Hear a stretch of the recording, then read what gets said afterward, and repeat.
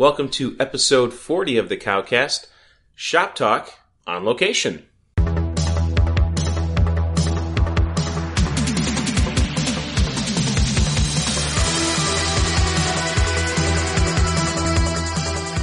right, welcome back. I am Eric.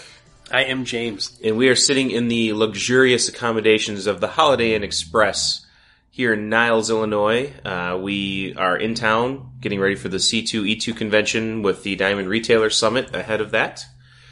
And we figured, you know what, since we actually have some time where we are forced to not be in the shop. We have to cohabitate, too. That's right.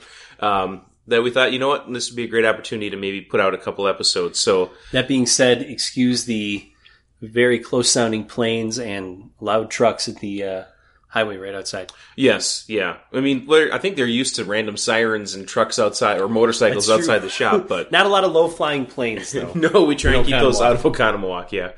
But, so anyways, we wanted to kind of jump in and talk about a topic that was emailed to us by our friend James Rayner, who is the co-host on the Weekly Comic Spotlight with John Mayo. So if you haven't listened to that, go jump over there and listen to those guys talk about 3 new books each week, one Marvel, one DC, one Indie. They put out significantly more podcasts than we do. Yeah, if you want something more regular, you're going to want to go there. But James sent over some thoughts posted recently by Justin Jordan, who is he's a pretty mainstream creator right now. I think a lot of people know who he is.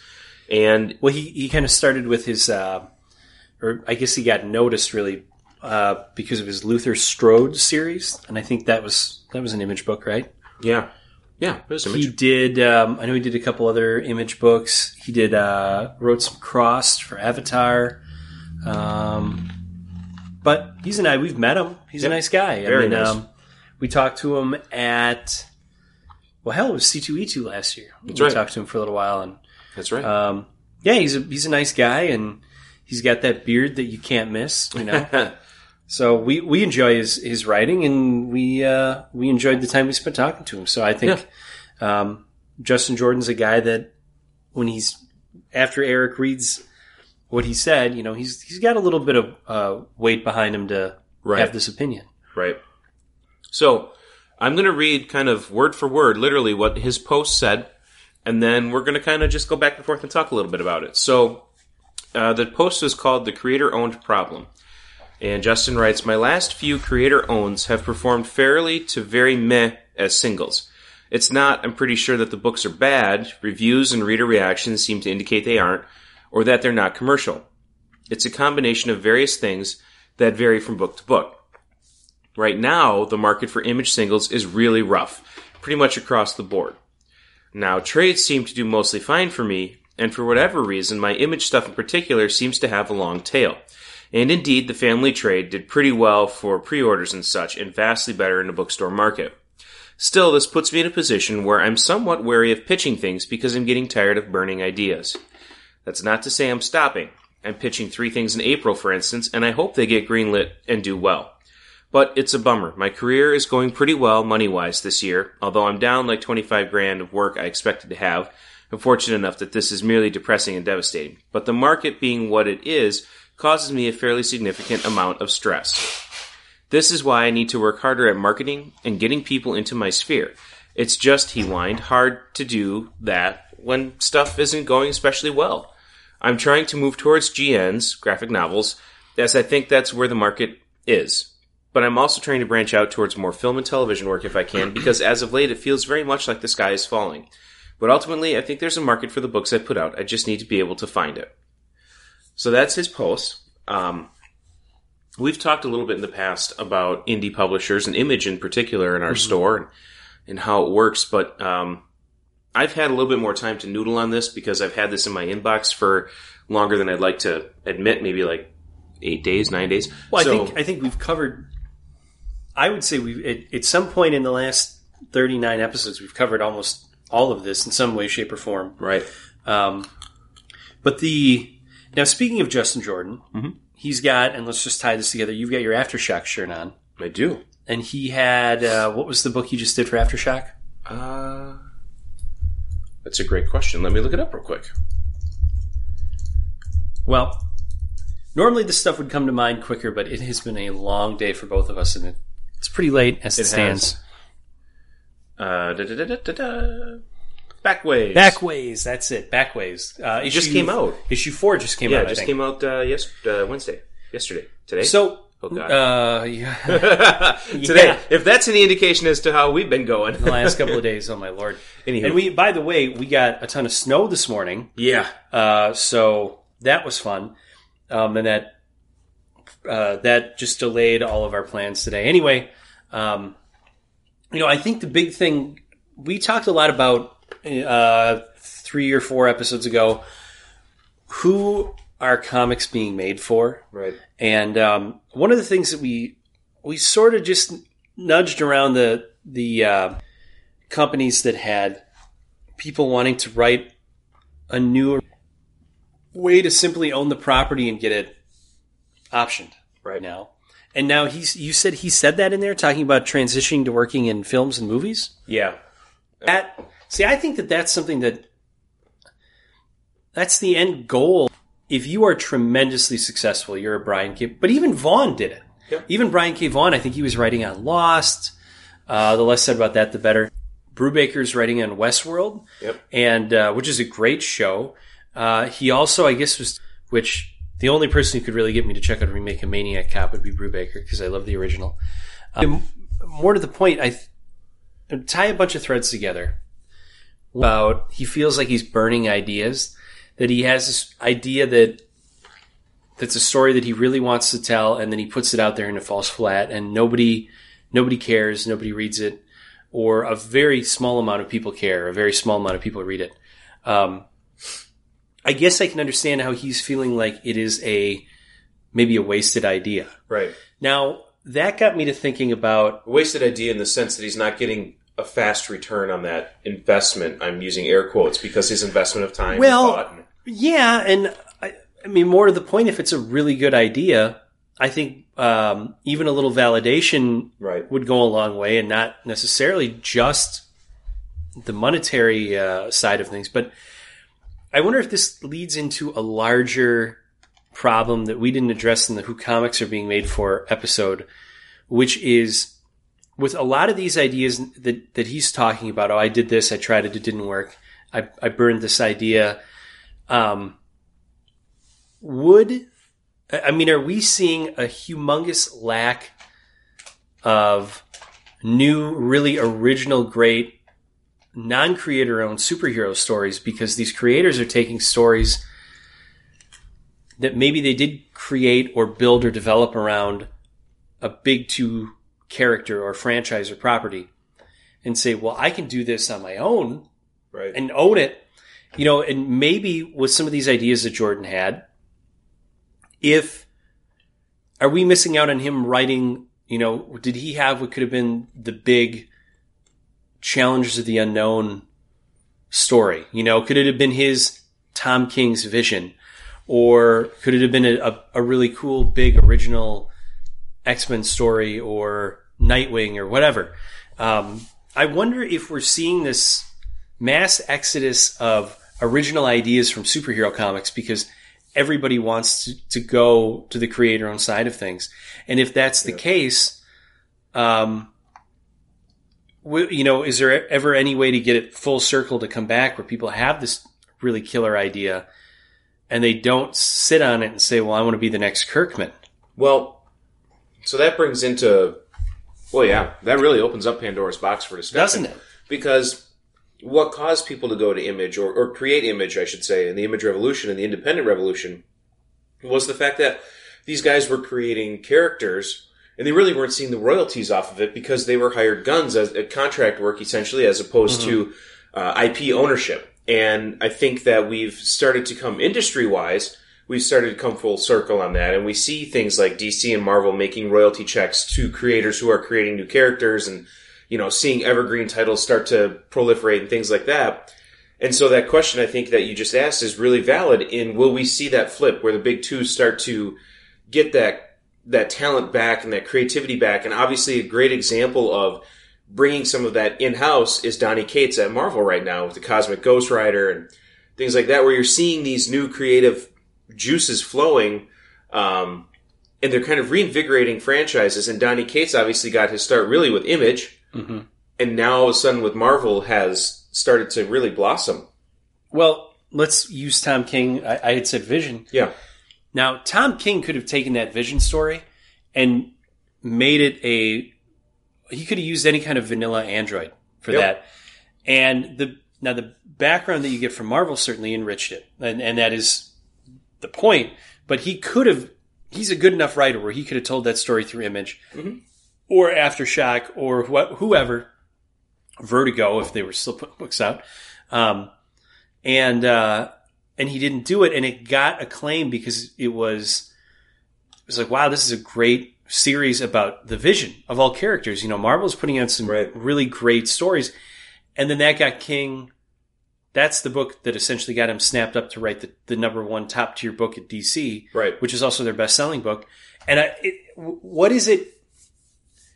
If the argument is I want to take these ideas so I can get optioned, and I want to be on the red carpet and whatever, and build as a producer in a movie or a TV show, is that the ultimate goal, or is the ultimate goal financial? Because if it is, then maybe taking that tremendous story to one of the big two and telling it the right way and telling the next Tom King's Vision, maybe you tell that story at DC and then Marvel calls you up and puts you and wants to put you on like Donny Cates. I mean, there are success stories now that there are, I shouldn't say now, there always have been. I mean, that's how the big two have pulled their top writers and artists, is they pull them off of independent books.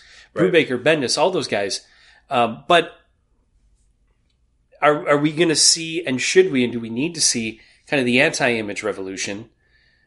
And is that more where the pendulum's swinging to? Now, he talked about his Image books and the return on Image.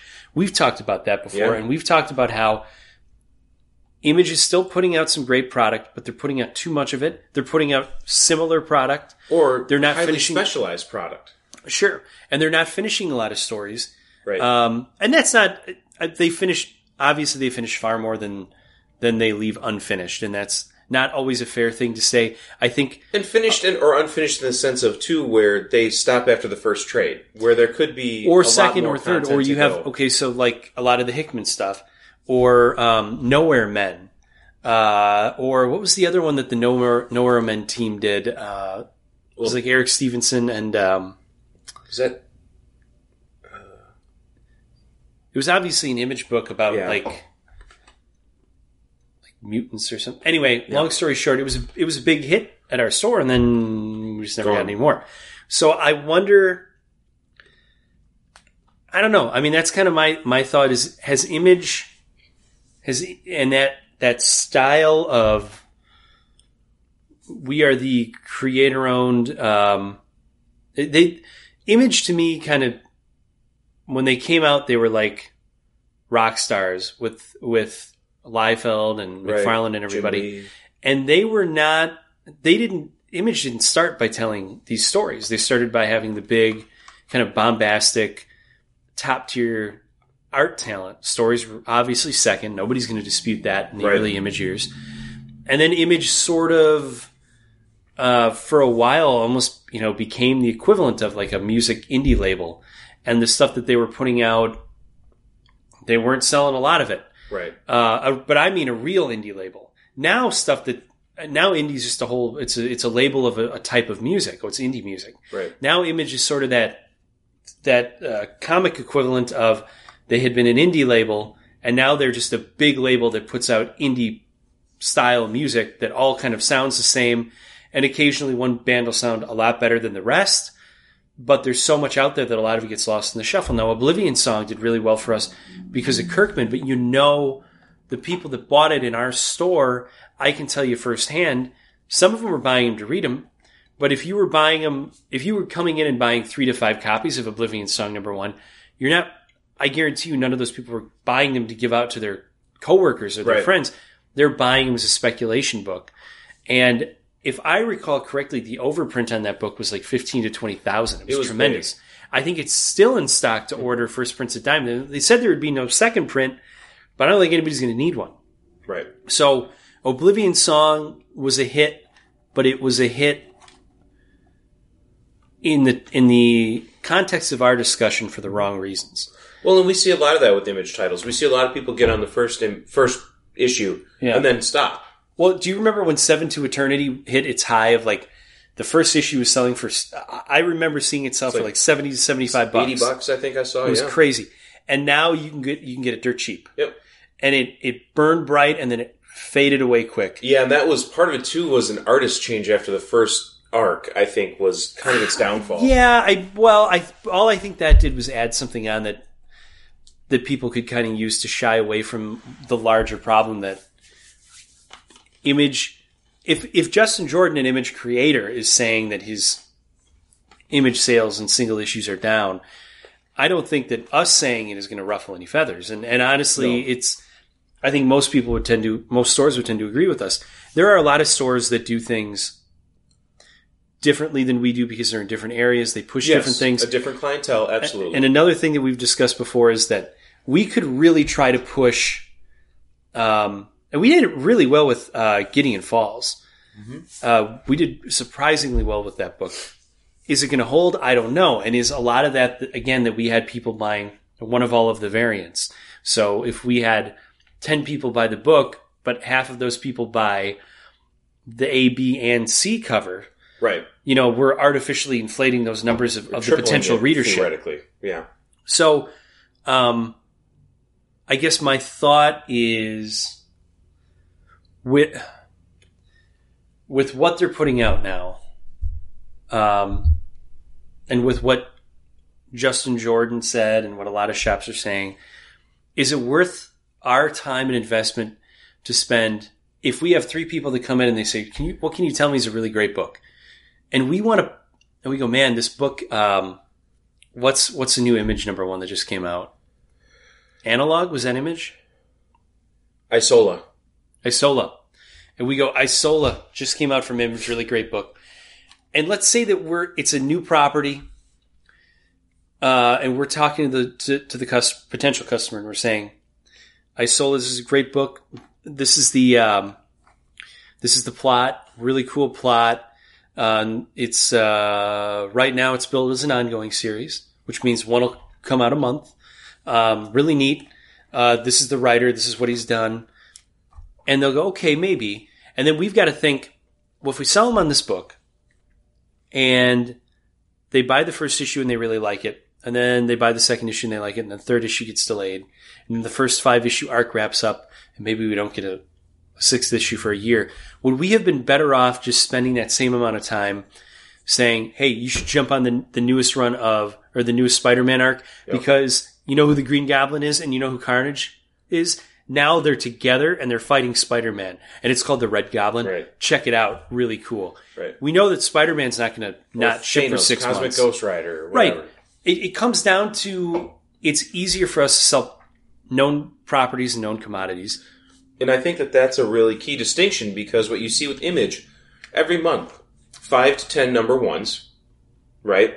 You've got a smattering of, in air quotes, ongoing titles. Some are on trade break, some are on a forever break, some are on we don't know what.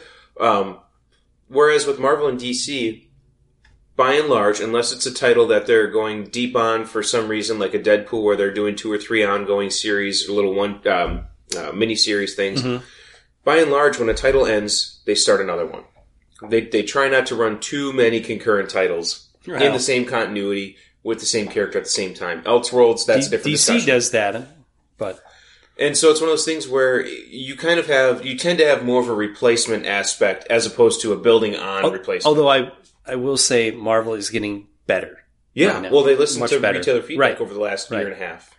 They're still not there, but they're getting much better. But yes, I mean, the big two, and even, like Dark Horse. So I'm gonna use Dark Horse as an example. I'm a Brian Wood fan. I like Rebels.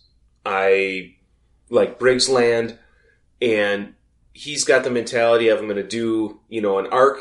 I want to tell my story in this one, and then the next one's going to be a new #1 for the next arc. But that first one, that stopped. There's not this continuous building of how many titles do I have to track down, and right. And so I think that that's what happens with some of the back half publishers, but especially with Image, is that there's just so many potential ongoing things that end customer has to balance in their mind because they're trying to remember, like, well, what's still ongoing? Is that still ongoing? And they'll ask us. And there's honestly times where we go, we don't know. We think so. The computer says it is. We don't know. We don't have any confirmation. And it just adds to a lot of the confusion. And, I think that is a detriment to a publisher that's so varied. It is the house of ideas, but if your ideas start to meld together and your ideas don't come out on time, it makes it harder. Yeah, it's not even a question of the quality of the stories. Sure, right. It's more like if you took a random person off the street and tried to get them into the next big budget, cool sci-fi HBO show, or you tried to get them to watch whatever the next 6-part masterpiece theater adaptation was going to be on PBS, what do you think is going to be easier to get them to watch? The HBO one.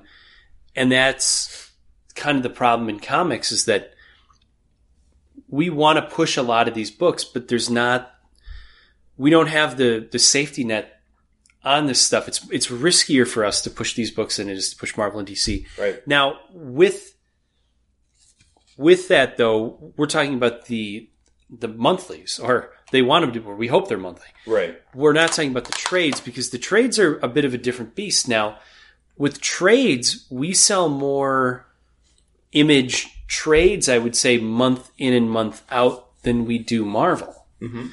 And that's not counting like the specialized trades, like people ordering Omnibus, which we have a surprising amount of. Right. Omnibus and things like that. Right. You too. But Image does sell better in trades. And it's not just Saga and Walking Dead. I mean, we can sell people on a Hickman trade. Well, and let's be honest, we've talked about it before. We did and still do great with Revival. Yeah, we pushed that, and now the series is over. Right. But it does really well in trades. And a lot of that has to do with price point. $9.99 to $14.99 is a lot better than $24.99 to $29.99 with Marvel. Yeah, it's more... I think a trade for an independent book like that is just seen as a lot more digestible. Yeah. Than... I think people kind of see... It's like you hit these kind of goalposts for a lot of people, where I'm kind of on the fence about jumping into the first issue of this book, but then they see that there's a trade of something similar from Image, and they go, well, at least this book got to issue 5 or 6. The first arc is done. It's out. I can read it. Mm-hmm. It's probably $9.99, although they are kind of scrapping that for a lot of books. Yeah. Now, we should mention that $9.99 price point on Image Volume 1 trades is 100% decided, and correct me if I'm wrong, but I recall being told by several different people that is absolutely decided by the creative team. Yeah, right. Because things like Black Monday Murders, I think, is either $14 or $16.99, but they're all double-sized issues. No, that's all. I think that's all decided by the creative team. But I think there is an urging, like a strong, you should consider by Image itself to say, hey, right, we've noticed in the marketplace this gets us a lot of traction. I think part of the reason, too, why an Image trade sells better than maybe a Marvel trade in some instances, or is more likely to have people jump on, is because you've got two differing mindsets. So with a Marvel trade or DC trade, Valiant trade, you have a potential for a connected universe. You've got a longer continuity history. Image titles, if you're looking at the first volume, it's a brand new product, right? So there shouldn't be a lot of outside continuity to have to worry about.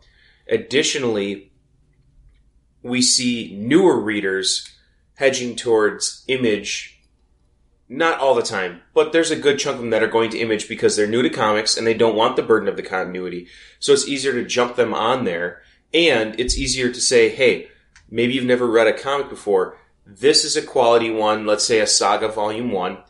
This is the first trade. It's the first story or the first episode, if you want to think of it. And it helps them understand that there's right now, the creative way of doing it is writing to an arc as opposed to a single issue. So you're able to give them a full story. Well, so it's all when those I describe things. those Saga, especially when I describe that to people, I if there's someone who hasn't been into comics and doesn't understand the way that it works, I describe the trade volumes like seasons. I go, think of this as season 1 and season 2 and season 3.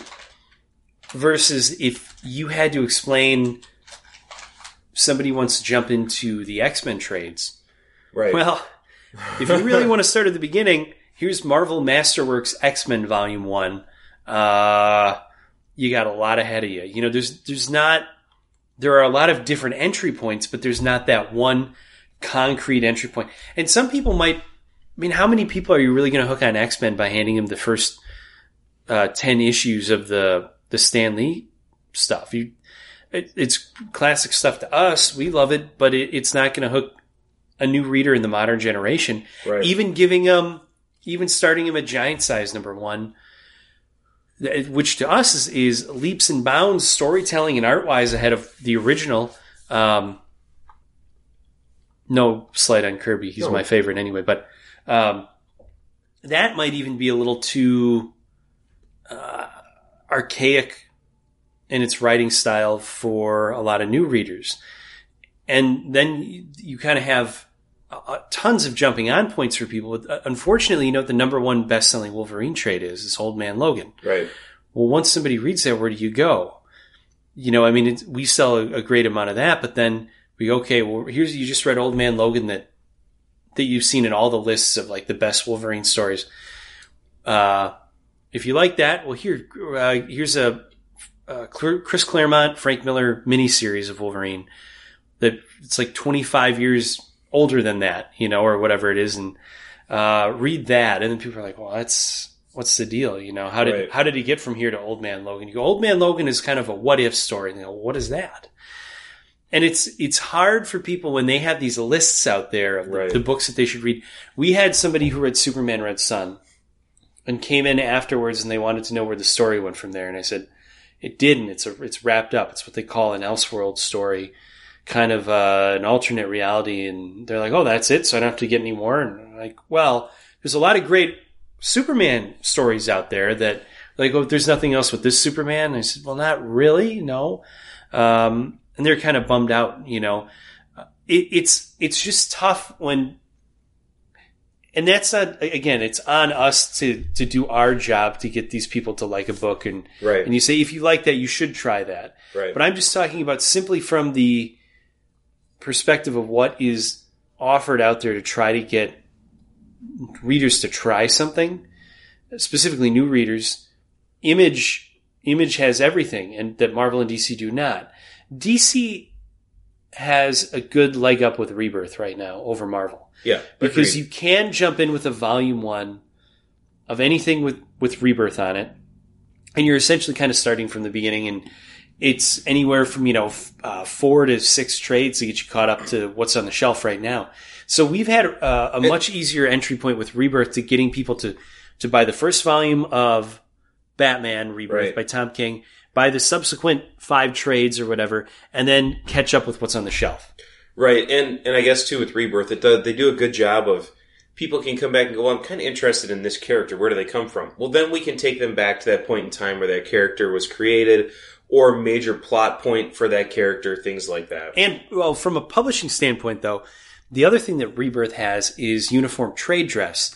Yeah. So Rebirth books all stand out on the DC shelf. Right. Or... white spine with the blue top and bottom. Yep. If you were to take the Rebirth books or Rebirth trades and give them their own shelf, that one shelf is going to look really nice and uniform compared to everything below it or above it. Right. And that makes it a lot easier to sell it to somebody. Comics, I mean, if you look at it...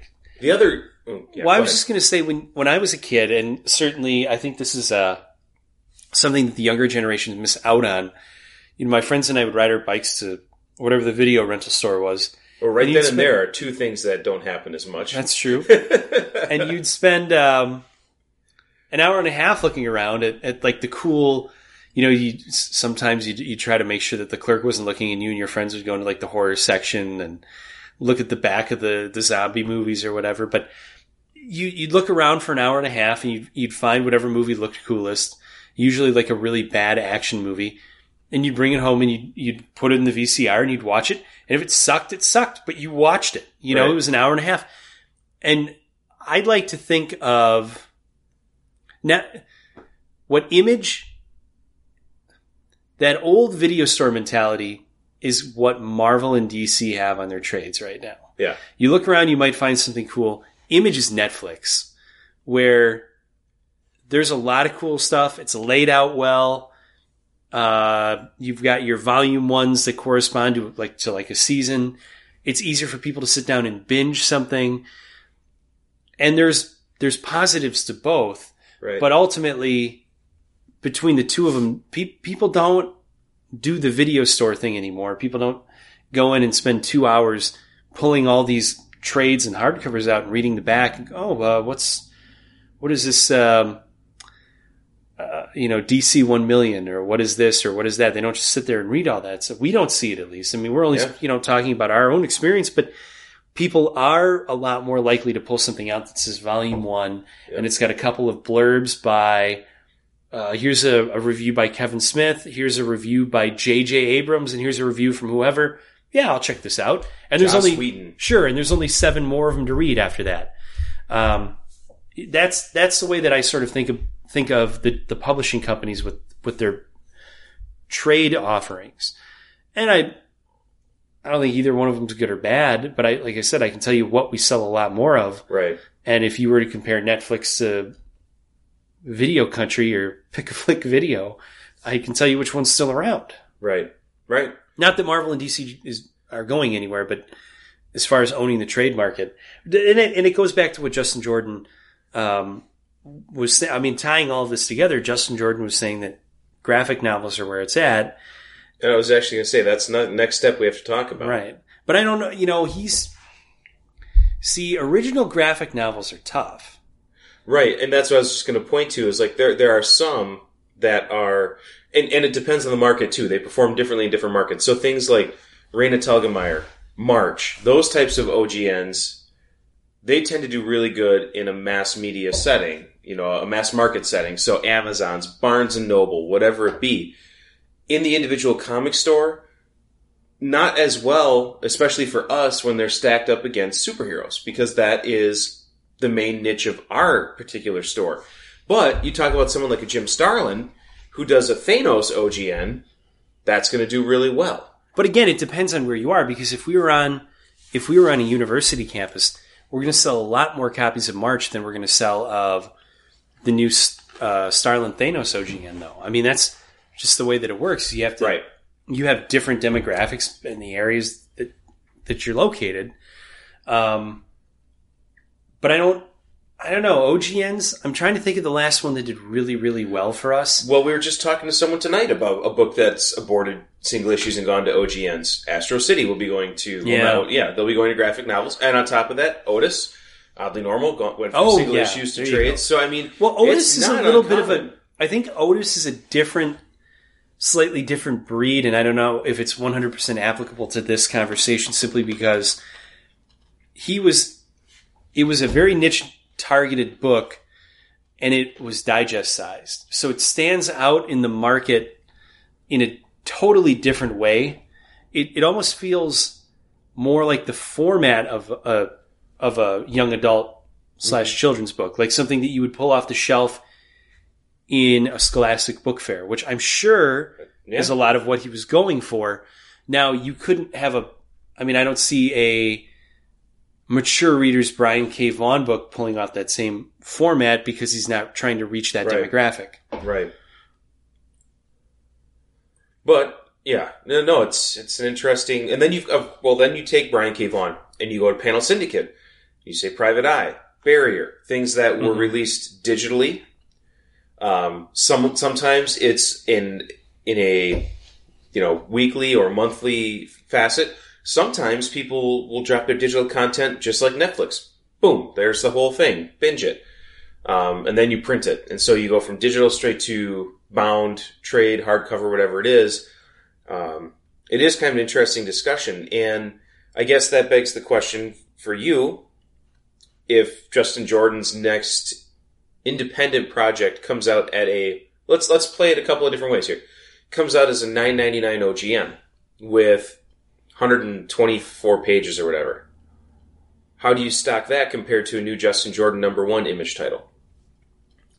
That's $3.99 for the first issue. Well, again, though, it comes down to it comes down to an investment of time for us, because ultimately we have to be the ones that are selling a book more than a book sells a book. Right. Books that sell themselves are great because they help us. Right. They take that away from us so we can do other things. Right. They're a valuable tool. And the small amount of times that we do have to work to sell a Doomsday Clock, okay, whatever. I mean, it's easy enough. Right. I think if you look at the cost-benefit analysis for us trying to upsell a Justin Jordan $9.99 OGN to somebody versus spending the same amount of time to try to get them to buy the first issue of a $3.99 22-page book, the upside is we've sold them a $10 book. Right. And we got the money right up front. We don't have to convince them to come back and buy issue 2, 3, 4.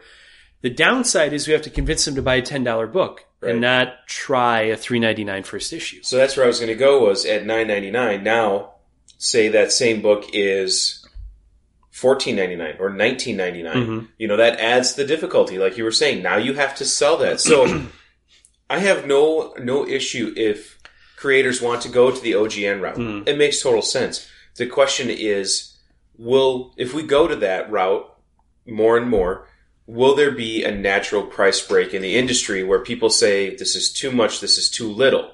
But there's, and this is as an aside, kind of makes me think of the conversation that we just had in the grocery store, where I was looking at because of the tax in Chicago, the beer is a great deal more expensive than it is in Wisconsin. If we know anything in Wisconsin, it's our beer. And the funny thing is, it's the same exact beer that we can get in Wisconsin that's brewed in Chicago. Well, yeah, I was looking at the Goose Island, which is $3 more for a 6-pack in Chicago than it is in Wisconsin. I was like, this stuff is from Chicago, but we pay less for it in Wisconsin.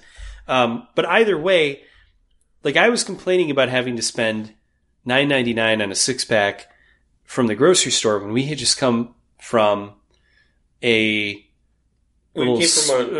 soiree at the retailer summit where we bought somebody a $25 glass of scotch, and you paid $4.50 for a soda, and beers were $9 minimum.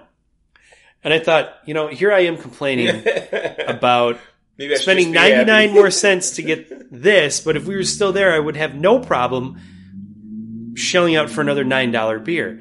And I wonder how much that works for changing people's perceptions on things like, a lot of people have no problem going in and spending $19.99 to get the digital download of the new Stephen King novel when that comes out, or whatever it is. Or Stephen King, he was really ahead of his time as far as releasing, when he put out, was it The Green Mile that he put out in chapters? Like, he released, you had to buy it by the chapter. I think that was the one. And it's not like that hadn't been done since the 20s, but nobody did that for the longest time. And then he sort of started putting these books out, like, but chapter by chapter, and it was cheap. It was like $2.99 or $3.99. You'd buy these, but he had the fan. There were many authors that could do that, but he did. And now there's a lot of writers that do that. Right. They'll just do it digitally, though. Nobody's going to go in the store to do it, but you can get, here's the new chapter. It's $2.99. You pick it up. So there's a lot of people that have no problem going on, whatever PDF site, audiobook site, or whatever they use. Yep, their Kindle or whatever. Yeah, to get the newest thing for $19.99 for a digital copy. But those same people will complain about spending $19.99 to own a physical copy of something.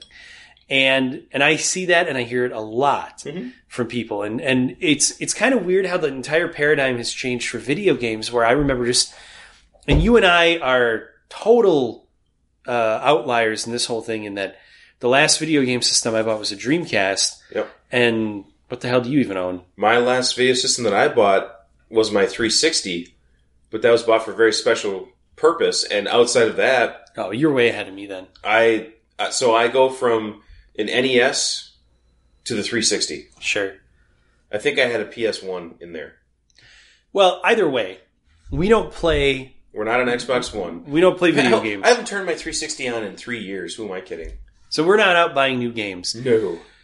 But we're friends with a lot of people that are. And I can tell you this. I mean, I remember when my old roommate, before I was married... Your new roommate is a lot better than your old roommate, just saying. In every way, trust me, I know. He used to complain all the time about what kind of an idiot would spend $50 to get a digital version of a game when you could actually own the real thing for $50. You know, he's like, I'd pay $10 if I didn't have to go to the store and buy it and I could download it, but I wouldn't pay $50.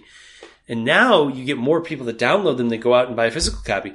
Or a lot of times they'll go out and buy a physical copy, and a physical copy of a game is basically just like an access code, and you have to download the whole thing anyways.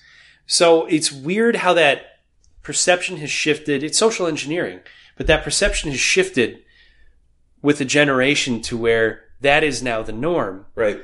And what is it going to, have we seen that with digital in a way where getting a digital download of something is seen as sort of the smart thing to do, and going out and buying a physical copy of it is like, why would you do that? Why do you want this big book on your shelf when you could have this data on your device? And I could have 100,000 books like that on my tablet. Much like DVDs and digital copies now, where you get the Blu-ray digital copy in a pack. Mm-hmm. Marvel Comics have a digital download code. DC 399 books have a digital download code. So there is that component to the big two. Yeah, but Marvel changed theirs, remember? Nope, they changed it back. They changed it back. I didn't know. After like 3 months, they got so much blowback that they changed it back. Wow. Yeah, it was not cool. Anywho, but so when it comes to music, I am new age. I buy the MP3. Well, I guess I'm not new age. That'd be vinyl again. I am MP3. I buy the digital song or album, depending on what it is. And that's it. For movies, I tend to do the Blu-ray and digital code because, let's face it, I can buy those through Amazon or whatever and pay maybe $2 more than what it is just for the digital one. But I wouldn't say, because I've been buying vinyl since since the mid-90s. You've just blown through that. So you were ahead of the curve before it was, I don't know. That's because I like my big Ed Repka art as large as I could get it, Got to get your cool nuclear assault. It's because you like a lot of full boxes to carry every time you move. Unfortunately, that is the end result. But no, it's an interesting debate and discussion to have is where's the industry going, first of all. But second of all, depending on where the industry is going, how does the market react to that? Right? So if we were to see more independent creators going to trades, would it foster a different type of readership? How would readership differ if things were more black and white, more manga based, where you're paying between $10.99 and $13 for, a 200-page book? Is there something to be had there? Yeah, but Walking Dead just went to $3.99, and it's one of the best-selling comics on the market. Certainly the best-selling independent comic on the market. Right. It's black and white. It always has been black and white. If Walking Dead can move its black and white monthly book up to $3.99 and have no problem selling it, then I don't know if black and white is necessarily a loss leader anymore for... I caveat that with a big but. I like big buts, and I cannot lie. That I would say that Walking Dead is a complete outlier because the television show breeds speculators, and speculators buy every issue in bulk quantities. We see that 3s, 5s, 7s, 12s in some cases because they want to catch that first appearance. Well, yeah, that is going to buoy your sales numbers. So if you were to take that down, just like we were talking with Gideon Falls, if you were to take that A, B, and C cover down and just make it to 1, I would challenge and say that Walking Dead, while it still would be at least in the top 5 of independent books, I don't think it has near the lead that it has if you were to take out all the multiple copy spec buyers and just have 1 per person. No, I think it does. See, Walking Dead, and this will be a total tangent, but what the heck? Where are we going? Now, I've been buying Walking Dead since it first started, and I was smart enough to buy... It wasn't smart, it was just dumb luck. I like to go back and say I was smart enough to do it. It makes me look good, but I bought a couple copies of the first 6 issues off the shelf. I bought I bought it for myself, and I remember sitting at my computer, and CBR or Newsarama, one of the two, had a 6-page preview of it. And I was a big zombie fan. I've been a big zombie fan since well before the blow up. I grew up watching like Dawn of the Dead and Day of the Dead, and in my cousin and I would rent all the zombie movies. Yeah, and you read all the Twilight books. Well, that's vampires. Sorry, vampires. That was you. Wasn't me. That was you. They were read to me. Now, there was one of those young adult series that you liked. Which one? What was it? Harry Potter. I love Harry Potter. Yeah, I guess that was it. It never did it for me. But anyway, so no zombies. Yeah. So Walking Dead, I was told I saw the preview and I was like, hey, that's cool. Looks neat. And I was also a big fan of The Stand. And the beginning of Walking Dead made me think of The Stand a lot. Where he's walking around the hospital and there's, the dead bodies everywhere, like when Stu Redmond is in the CDC quarantine center. So anyway, it just kind of something in it reacted to a lot of the things that I liked and the imagery that I liked, and so I picked a couple copies up. So Walking Dead, I brought a set of it from my uncle of the first 6 issues because he was the guy who got me into comics, and he didn't really like it, so he gave it back to me. And then my roommate, who I had checked the book out, couldn't make his rent 1 month, and so he sold me all of his comics, which included the first 6 issues of Walking Dead. So over the course of like a year, I had multiple runs of the first 6 issues of Walking Dead. Eventually, I sold one set to pay for. I bought my wife's engagement ring, selling a set of Walking Dead, and it was not a skimpy engagement ring. But I've been following Walking Dead since it first came out, and I own a couple number 1s and 9/8, and I follow the Walking Dead market very closely. I will tell you that the Walking Dead market is declining right now. The back issue market is not. It's a bear market, and if you are sitting on anything past issue 1 right now, maybe issue 2, maybe issue 19, which is the first Michonne, I would get rid of it. I mean, I would strike now before it gets colder. Yeah, because I cannot believe just in 1 year the amount we have Walking Dead books in the shop right now that a year ago would have been gone. We've had them for months, and a year ago would have been gone in a day. Yep. And we've got some earlier issues in the back wall that have been there now for 2 months and gone to several shows. And again, a year ago, those would have been gone immediately. People are just really cooling to the series in general. Now, one of the things that I kick myself for all the time is back in the 90s when I really first started jumping on eBay, everybody knows what the Ninja Turtles, it was a huge hot book out right out of the gate. Yep. Blew up, started the whole black and white craze, and then eventually kind of died off. And in the 90s, you could get the book pretty cheap. And I was bidding on a first printing of Turtles 1 on eBay, and it might have been $98 or $99. And I remember putting my high bid at $50, and it sold for $53. Never forget that. And I was like, I'll just get the next one when it shows up, and price only went up and up and up. And I remember the grade of that book was like a very fine, and now that could have been like a $5,000 book, $6,000 book. Walking Dead is never ever going to hit the bottom valley like Turtles 1 did in the 90s because everybody's aware of it. It also has almost a print run. Print run of Walking Dead is like 7,500? Yeah, for the first issue. So it's got a much bigger print run than Turtles 1 did. But you look at all the people now that are getting their Walking Deads graded. They're getting them slabbed. They're putting them away. Or people like me that have multiples, and it's never going to. There's going to be some point that the book will never dip below because people will just buy it up to hoard it. Right. But I do think a lot of those other issues, like Your First Governor, who cares? He hasn't been in the show for a while. Oops, sorry. Spoiler. It's like 6-year-old spoiler. A lot of those books just aren't important anymore. Once the characters are killed off on, in the comic, okay, well, they might still show up on TV, or they'll show up on TV. Then they get killed off on TV. That first appearance, who cares anymore? At that point, the spec is gone. The first issue is always going to be a blue chip book. Probably one of the 3 most important modern spec books. That it'll hold its value forever, or it holds some value. But I would get rid of the rest, and I don't know.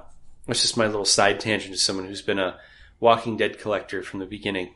Get rid of it. I got rid of everything. I just have just got your first. I've just got the number ones. Yeah, and for me, I own the first 2 compendiums, and I've been stuck halfway through the first compendium for 3 years now. Mm-hmm. It just doesn't grab me. I should just get rid of the compendiums. No, I think it's still great. I mean, the show. I haven't watched the show for a couple of years, and every time I try, it's. But the book has been still fantastic as far as I'm concerned. It's been really good. But anyway, all that to say, we were talking about Walking Dead and its power as a black and white book to get $4 a month. Right. I guess it's Walking Dead. At this point, they could charge $5 a month and people would still buy it. Yeah, I think your spec people would probably start to wane just a hair on some of their titles, or their amount of copies of that book. But yeah, so going to OGN, I guess we'll have to see what happens. I mean, I'm not going to say it won't happen because it sure feels like there will be certain situations where people try it and go to it. Mm-hmm.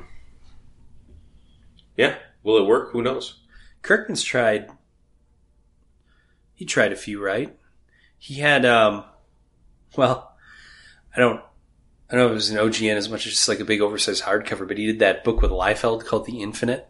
Oh, yeah. That's right. Yeah, that's in bargain bins everywhere. Yep. Yeah, I don't know. So I guess we can kind of tie it all back together and finish up with my initial thought that I wonder if we get the reverse image revolution with a lot of these guys that are going to start going back to the big 2 with big ideas, because again, ultimately, if the goal is to make money, now, Brubaker doesn't have to, because Brubaker, you're going to get those top tier, top 1% guys that will never have to. Right. Brian K. Vaughan's never going to have to go. Ed Brubaker, we were, Garth Ennis even told us, he'll write what he wants, and if the editor, whoever doesn't want that story in there, fine. Yeah, these are guys that are lucky enough and talented enough. Right. It's not just it's not luck. They've earned it. Right. They've earned it where they're able to tell the stories that they want to tell. But maybe some of those stories are going to be with who's to say that, I don't know, Vaughn doesn't cook up a really cool Spider-Man story, and Marvel would take it in a heartbeat. Exactly. But I think I'm hoping that we see some of these ideas that creators and writers are saying we're putting them out and they're just flaming out. Nobody's, if you apply that idea to an existing character, maybe, and I'm not saying not to have original ideas, but I think if that is a problem that's happening again and again and again, is there a different route to take to tell these stories? No, I think that's true, and it'll be interesting to see if that loop comes complete. Mm-hmm. It really will. And then the question, of course, will be, who are those independent creators that are up and coming, like a Donny Cates, that make that jump the other way? Instead of starting at one, going to indie, and then coming back, are there people that just start in indie and then jump? And with Bendis, who's a great example, he started as an indie guy. Yep. He's still putting stuff out. About once every 2 years, you get a Scarlet or what was his last? Goldfish, was that one of them? Yeah, he had. I think it was. He had Jinx. Powers, United States of Murder Inc. was an Icon series, a mini he had.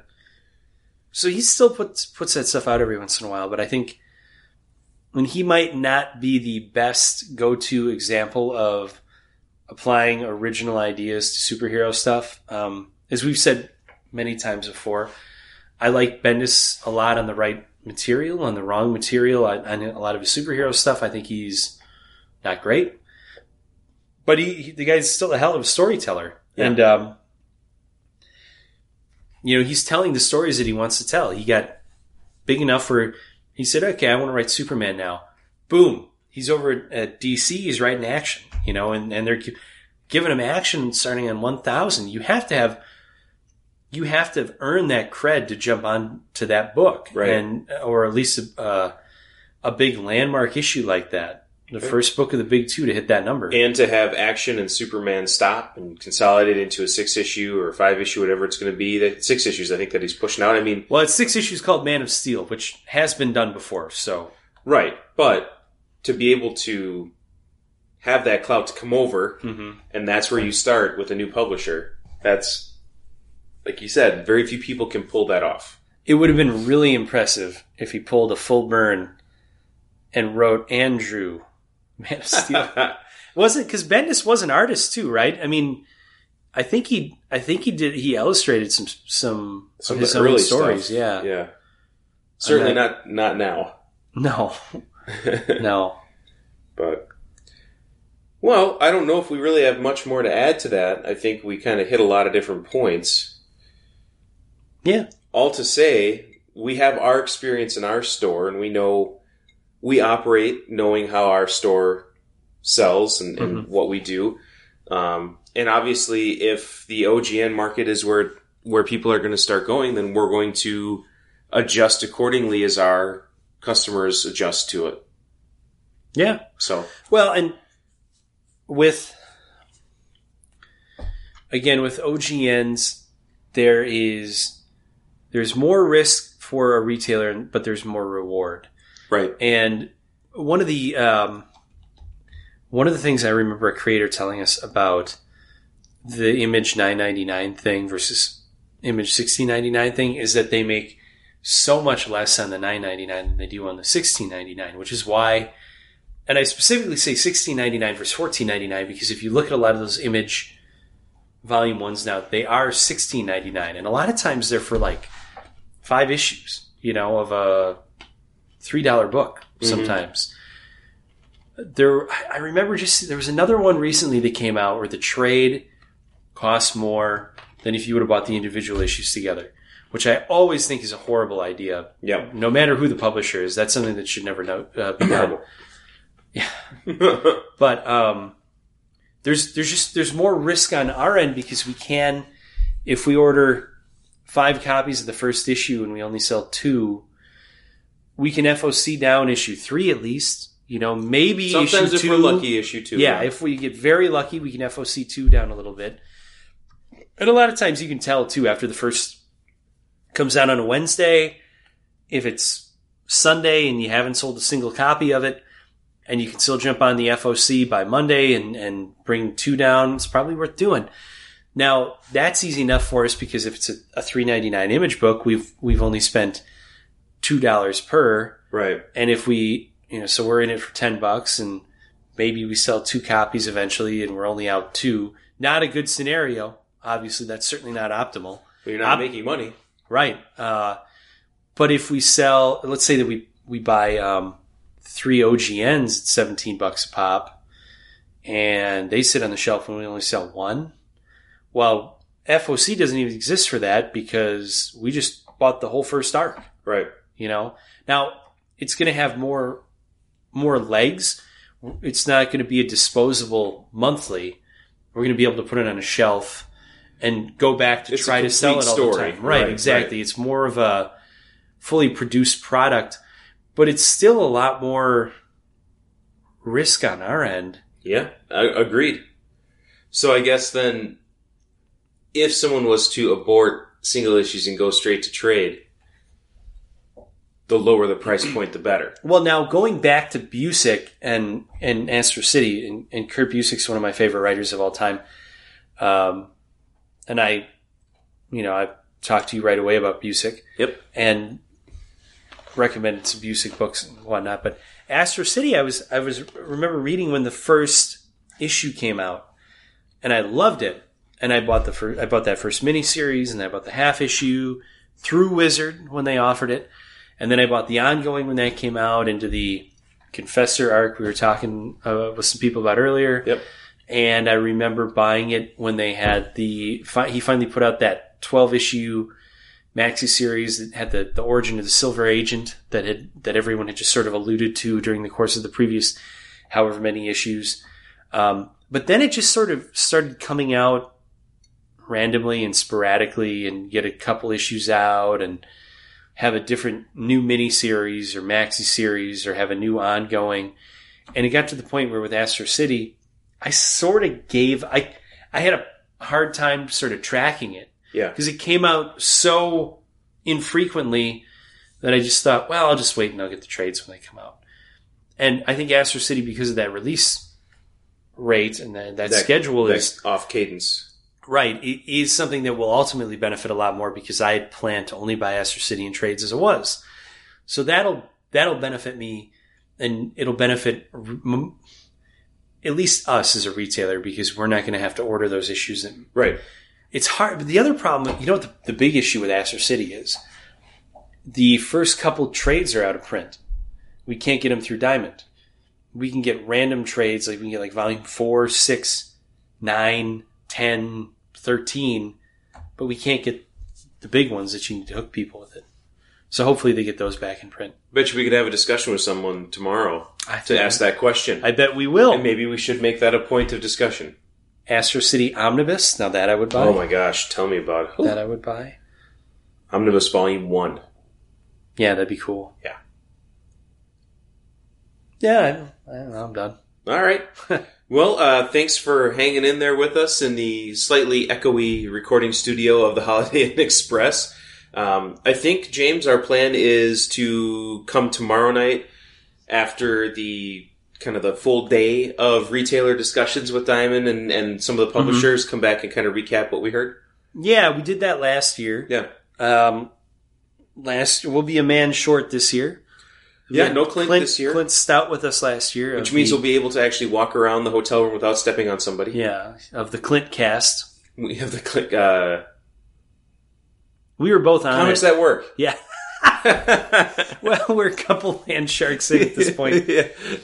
I always thought it should have been the Clint cast. That would have been good. It was a good one. Anyways, so thanks for joining in and listening to us. We'll come back... we'll try and get the next episode up in a day or so that you can get it fresh and hot before Bleeding Cool ruins everything for you. Well, that ain't going to happen. But anyways, so thanks for joining us, and we'll talk to you next time.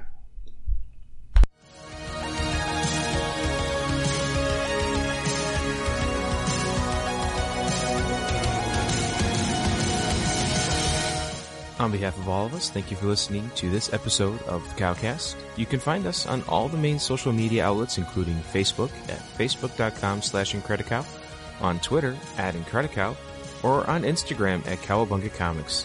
To send an email to us directly, send it to podcast@cowabungacomics.com, or to join in the discussion, you can hop on our new Cowabunga Comics forum at forums.cowabungacomics, that's Cowabunga with a K, .com.